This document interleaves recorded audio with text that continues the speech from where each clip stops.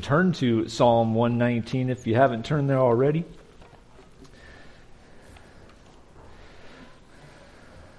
We're going to read it and then pray and then dive into the sixth section of Psalm 119, part 6. We're going to continue on because it's good to just focus on God's Word and to see what the psalmist is encouraging us with. So we're going to read that together. But I read something in John Stott's commentary this week, his commentary on Romans. In chapter 8, a couple verses, he said this for a commentary. He said, "These three things we proclaim while we take communion together. Christ has died, Christ is risen, and Christ will come again." We do that every Sunday because we believe Jesus died for our sins, we believe He rose from the grave, and we believe He's going to come back one day. That's what we do when we take this communion together. And I thought that was just a great way to say it. And that's what we do every Sunday. I love it. And I love participating with you all while we do that. But Psalm 119, here we go. Part 6 of this series. This is what the psalmist writes for us. "May your unfailing love come to me, Lord, your salvation according to your promise. Then I can answer anyone who taunts me, for I trust in your word. Never take your word of truth from my mouth, for I have put my hope in your laws. I will always obey your law, forever and ever. I will walk about in freedom, for I have sought out your precepts. I will speak of your statutes before kings, and will not be put to shame. For I delight in your commands because I love them. I reach out for your commands, which I love, that I may meditate on your decrees." Let's pray together, and then we'll dive into this section today. God, thank you for this morning where we can gather together to worship you, to praise you, to remember you, to proclaim your word, and to also listen and hear what you have for us today. Thank you for your word and how powerful it is. Thank you for the words that we have written for us from this psalm. Help us to learn and respond to what your word has for us today. To be encouraged by it, to be strengthened by it, to be energized by it. And thank you for Jesus, who has died for our sins, who's risen, and who will come again. Thank you so much for that. And we pray this in Jesus' powerful name. Amen. As a kid, I had hopes and dreams. One of my hopes and dreams was to be a professional basketball player. I wanted to make it to the NBA. I really did. I started when I was in 3rd grade, and I always pretended to be Michael Jordan. I always pretended to be all the greats. And I played against them one-on-one, and I always beat them, okay? But I always wanted to do that. I wanted to be a professional basketball player. Did that happen? No. In my dreams it happened, but it didn't happen in real life. But I always had that hope and dream growing up. I wanted to be a professional basketball player. You also may have hopes and dreams. Did you ever have hopes and dreams when you were a kid, or still do? Nobody does? Okay. I still have hopes and dreams. You probably still have hopes and dreams. We do a lot. I read 2 articles this week, and I'm going to bookend one in the introduction of my sermon, and when I do the invitation, I'm going to bookend these 2 articles because they help me understand that, yes, there were good articles, but there's something more than the articles say. But one article was from exploringyourmind.com, and this website, this I don't want to say company, I don't know if it's a company, but they've been putting out articles for 10 plus years about mental health and how to help with your mental health. And this article is called Why Hopes and Dreams Improve Your Health. It starts off with a few questions, and one of the questions was, where would you be without hopes and dreams? And then later on in the article, it was talking about having life goals. And it says, people with well-defined life goals and who are excited about them seem to have clearer, healthier minds. Thus, hope seems to be the oil that lubricates all the cognitive processes.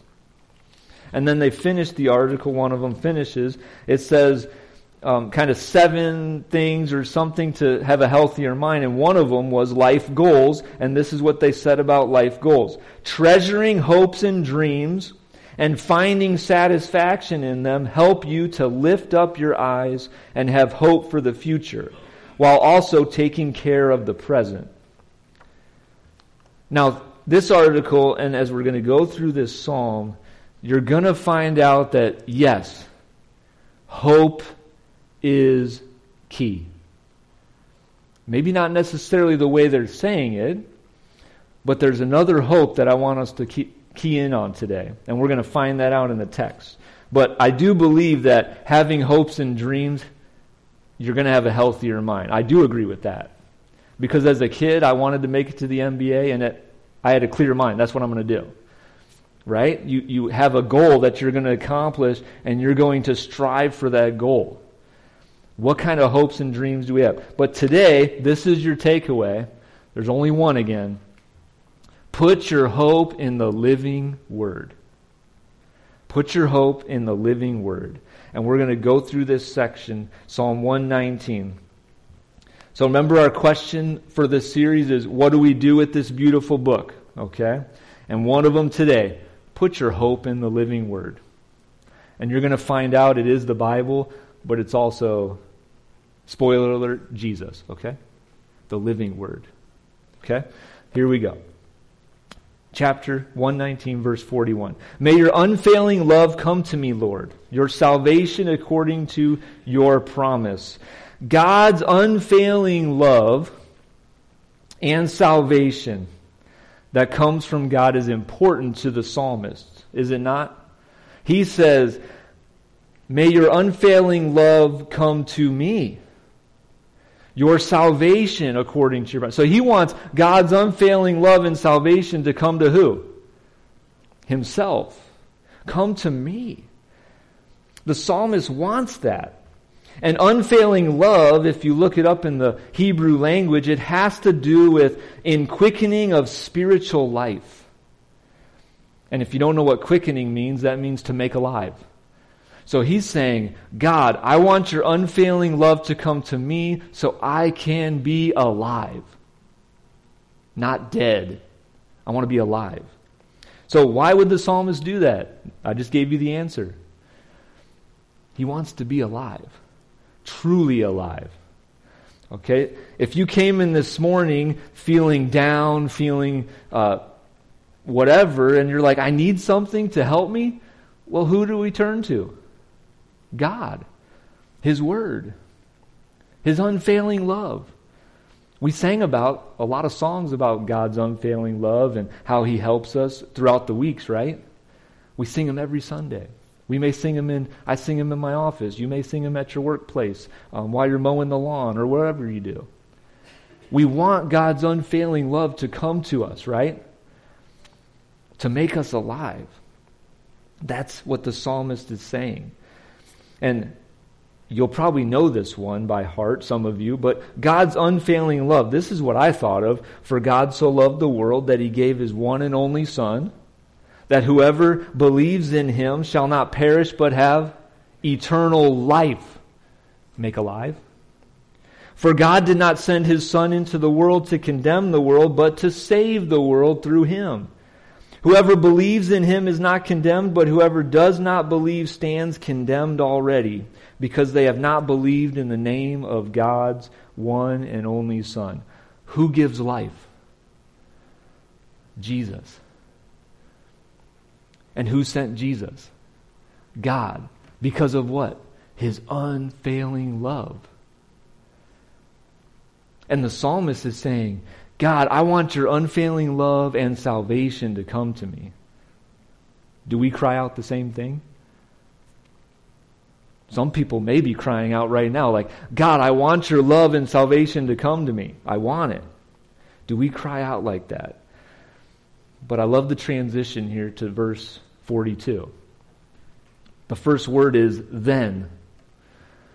Then.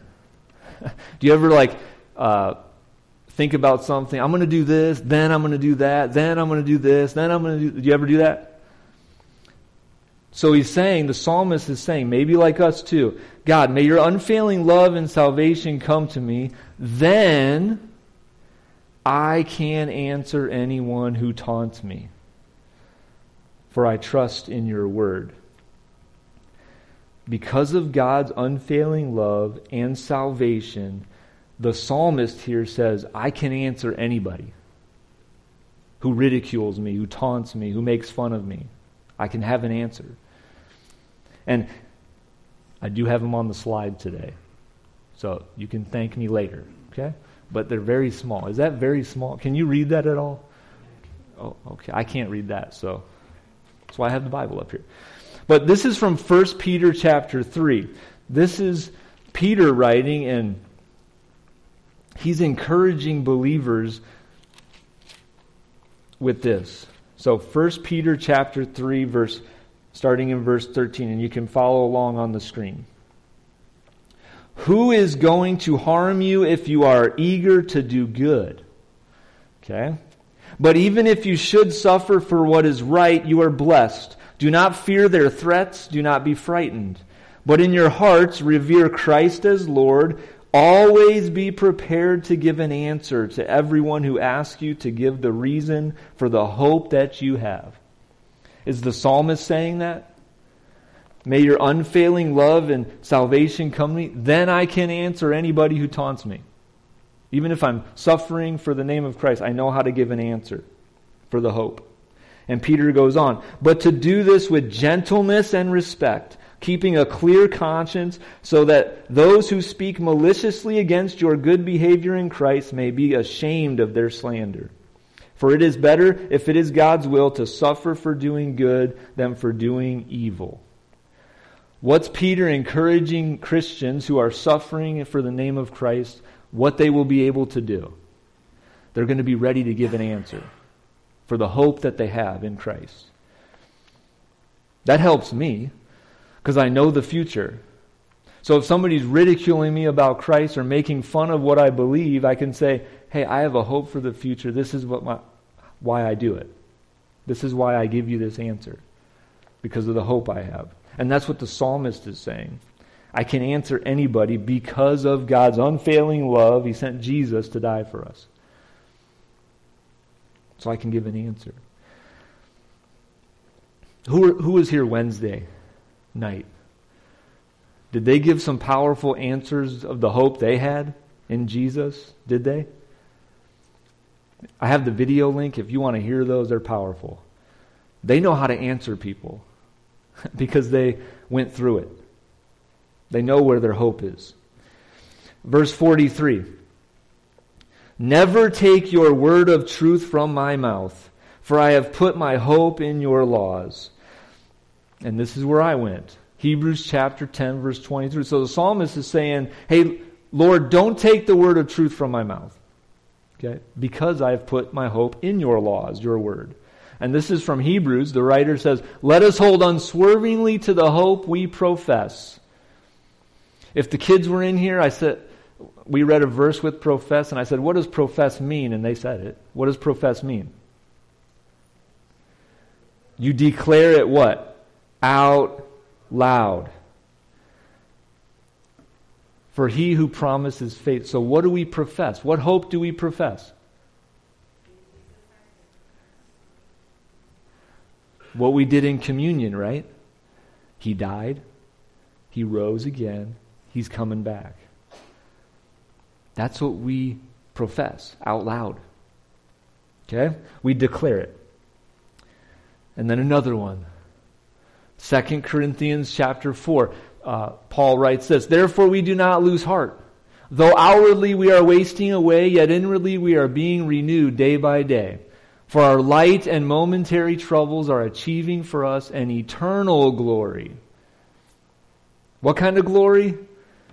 Eternal glory that outweighs them all. So we fix our eyes not on what is seen, but what is unseen. Since what is seen is temporary, but what is unseen is eternal. So where's our hope? On this temporary earth?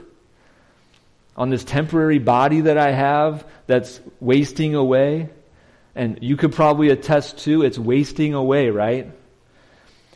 Every time I play basketball with younger kids that are in high school still, I'm like, don't get old because I feel everything now. Like every bumps and bruise, I'm like, ow, that hurt. And at 18, I didn't feel that, okay? But our body's wasting away. But what do we fix our eyes on? What is unseen?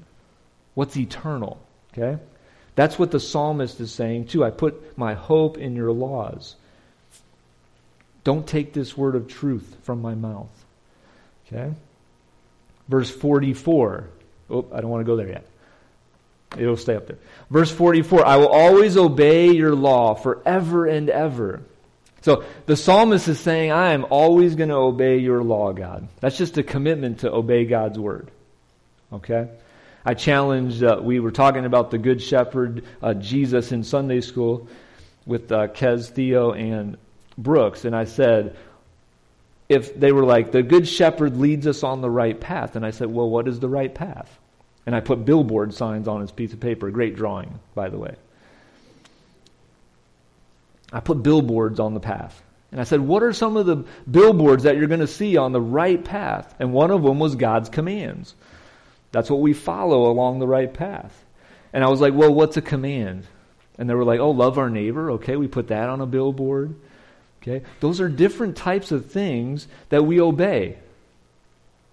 And this psalmist is saying, I am going to commit to obey your law always, forever and ever. Do we have the same commitment? I hope we do. I hope we do. That we have a commitment to obey God's commands, God's word. And then verse 45, it goes on. I will walk about in freedom, for I have sought out your precepts. And I went to Romans 8. Romans 8 talks about freedom in the Spirit. Okay? The law of the Spirit brings freedom. If you are a follower of Jesus, who lives inside of you? The Spirit. And what does the Spirit give us? According to Romans 8, freedom. The psalmist is saying, I walk about in freedom. Why? Because he has God's commands and he's saying, I'm going to obey you, God. And he's following God along the way. Verse 46 comes. And this one is a good one too. I will speak of your statutes before kings and will not be put to shame. There's no shame in speaking God's word. This psalmist is saying, even though if I speak before kings, I will not be put to shame. He's going to speak the name of God, and this is one of them. Verse I came across and I was reminded of from Paul. He says, for I'm not ashamed of the gospel. What's the gospel? Christ died, Christ rose again, and he will come. For I'm not ashamed of the gospel, because it is the power of God that brings salvation to everyone who believes. First to the Jew, then to the Gentile. For in the gospel the righteousness of God is revealed. A righteousness that is by faith. From first to last, just as it is written, the righteous will live by faith. And that's going to bring us to later on when the connection of there's hope and faith together. And we're going to get there later. But you see it there in that from Paul. And then 1 Timothy 4, verse 11. Again, I have to go to my Bible because that's too small for me back there. But 1 Timothy, Paul writes to Timothy, and this really challenged me as a preacher, as a teacher. Because look what Timothy says in 1 Timothy chapter 4, verse 11 to 16. So Paul writes, "Command and teach these things. Don't let anyone look down on you because you are young, but set an example for the believers in speech, in conduct, in love, in faith, and in purity. Until I come, devote yourself to the public reading of Scripture, to preaching and to teaching. Don't neglect your gift, which was given you through prophecy when the body of elders laid their hands on you. Be diligent in these matters. Give yourself wholly to them, so that everyone may see your progress." And this one really hit me, these next few phrases. "Watch your life and doctrine closely. Persevere in them, because if you do, you will save both yourself and your hearers." What if I stand up here and never proclaim Jesus? Is anybody going to get saved? Probably not. But if I proclaim Jesus and diligent in that, people will hear the name of Jesus and hopefully follow Jesus. But Paul's challenging Timothy, watch yourself closely, okay? Be an example to the people that you come in contact with. I hope that encourages you too. So when you're in your workplace, when you're with your family, when you're walking on the path on the what's that trail? Whatever trail that is. When you're walking next to people, that they see you. You're an example.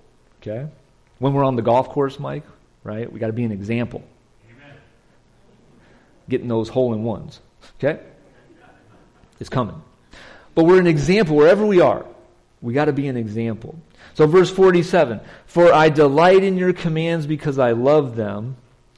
Like this psalmist, if you read through Psalm 119, the first word that comes to mind probably is he loves God's word. He loves God's laws, precepts. That's the same thing. He loves them. And that's where he finds delight. And then verse 48, "I reach out for your commands, which I love, that I may meditate on your decrees." And, I love the ending. Because it says that I may meditate on your decrees. And I know I talked about meditation before, and some people probably like, what is meditation again? What does that mean? How do we do it with God's word? And meditate means this. Muse, meditate upon, or study. That's the Hebrew word. That's what it means. And then I looked it up in another dictionary, the Vine's Concise Dictionary, and this is what it said. And then I'm like, that's me all the time. Okay? To talk with oneself. I'll be in a different room in the house, and Kelsey's like, "Who are you talking to?" I'm like, no one. Myself. But to talk with oneself. And I was like, man, I do meditate on Scripture. Because wherever I am and like a topic hits my mind, I'm talking to myself. You drive by me in the car, you'll see me talking to myself. You'll see me out here hitting golf balls. You'll see me talking to myself. Wherever I am, sometimes I'm talking to myself all the time. And I'm like, man, now I understand meditation on Scripture. I'm talking with myself and God saying, hey, what does this mean? Like, lead me to another passage. Lead me to this. Lead me to this. Lead me to someone to share this with. Whatever it is, I'm talking to myself. Kelsey can attest to that, okay? I talk to myself a lot.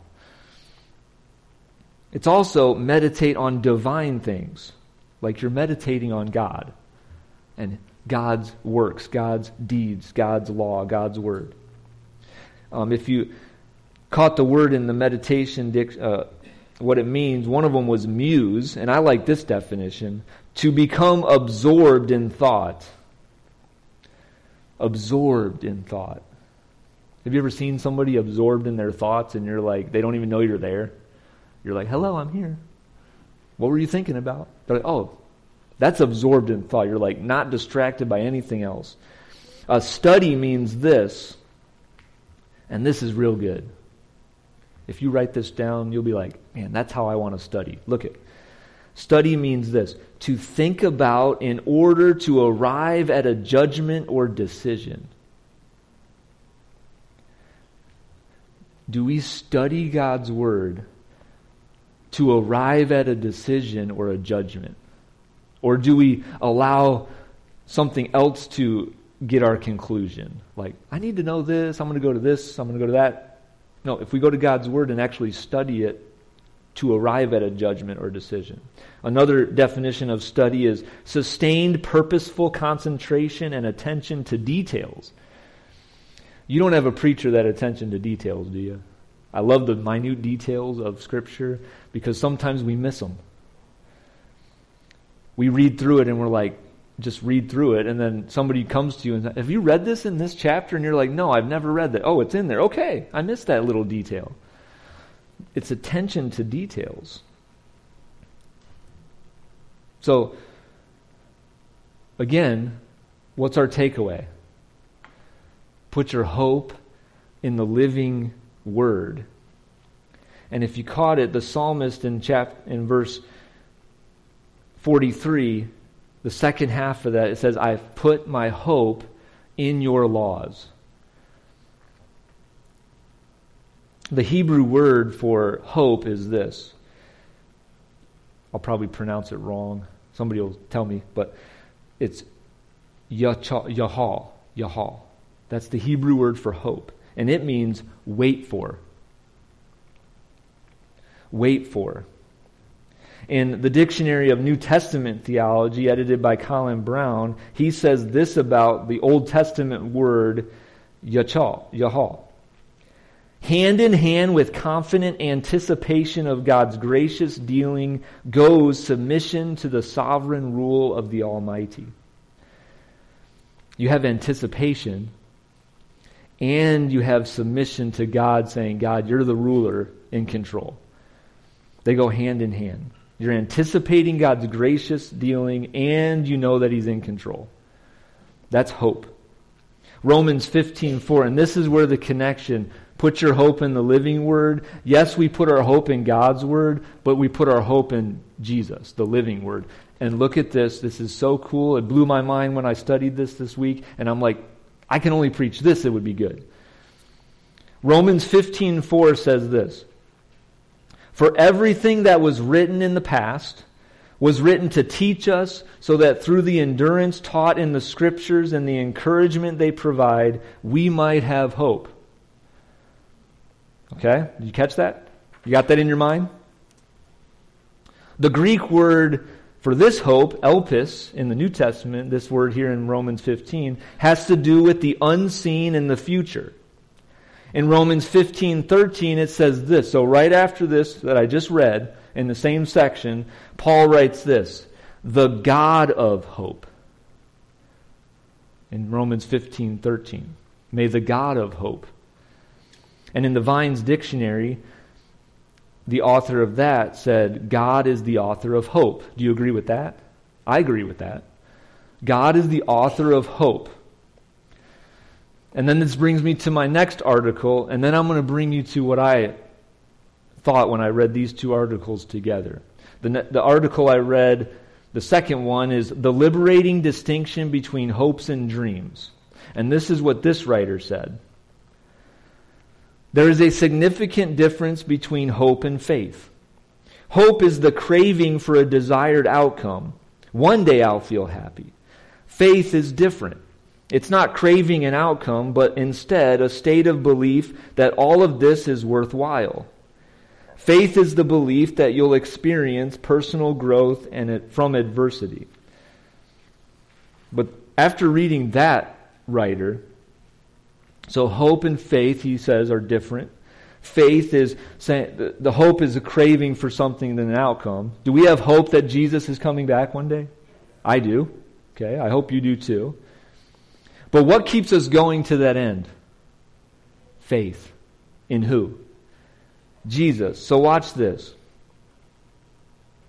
Hebrews chapter 12, it says this, let us run with perseverance the race marked out for us, fixing our eyes on Jesus, the pioneer, or some translations say author, and perfecter of faith. Consider Jesus, who endured such opposition from sinners, so that you will not grow weary and lose heart. And this is where it was cool. And it really hit me. God, the author of hope, okay, the author of hope, breathed this living word into people to write it down, that we talked about in Romans, that it brings hope. The scriptures bring hope. So God, the author of hope, breathed this out in the language, and then He sent Jesus, His only Son, the author of faith. That blew my mind. Because you have God, who's the author of hope, inspired these scriptures, which bring hope, and Jesus was sent, and Hebrews writer says He's the author of faith. Hope and faith, they're connected. That was cool to me. That bolstered my faith. That gave me energy this week. Tom Frisky in his commentary said this: in this life there's no promise that all burdens, trials, and sufferings will be removed, but Christ makes them bearable. Remember, Jesus said, "Come to me if you're weak and heavy laden, and I will give you rest." So the God of hope breathed hope into these words. Jesus, the author of faith, died for us, rose again, and will come back. If that doesn't inspire you to go out and live for Jesus, I don't know what will. Because there's a hope that we need to put in the living Word, not just the Bible, which is living. I know it is. It's active. It's powerful. But we need to put our hope in Jesus, the living Word, who's alive right now, interceding for us. Right? And what do we have to do? Believe Jesus. Repent of sin. Go to the baptismal waters and say, I'm committing my life to you, God. And we're buried in the water just like Jesus was buried in the grave. We're dead to sin and we're raised to a new life. Forgiven of sin. And we receive the gift of the Holy Spirit. And what does the Holy Spirit give us? Freedom from sin. If we walk with the Spirit.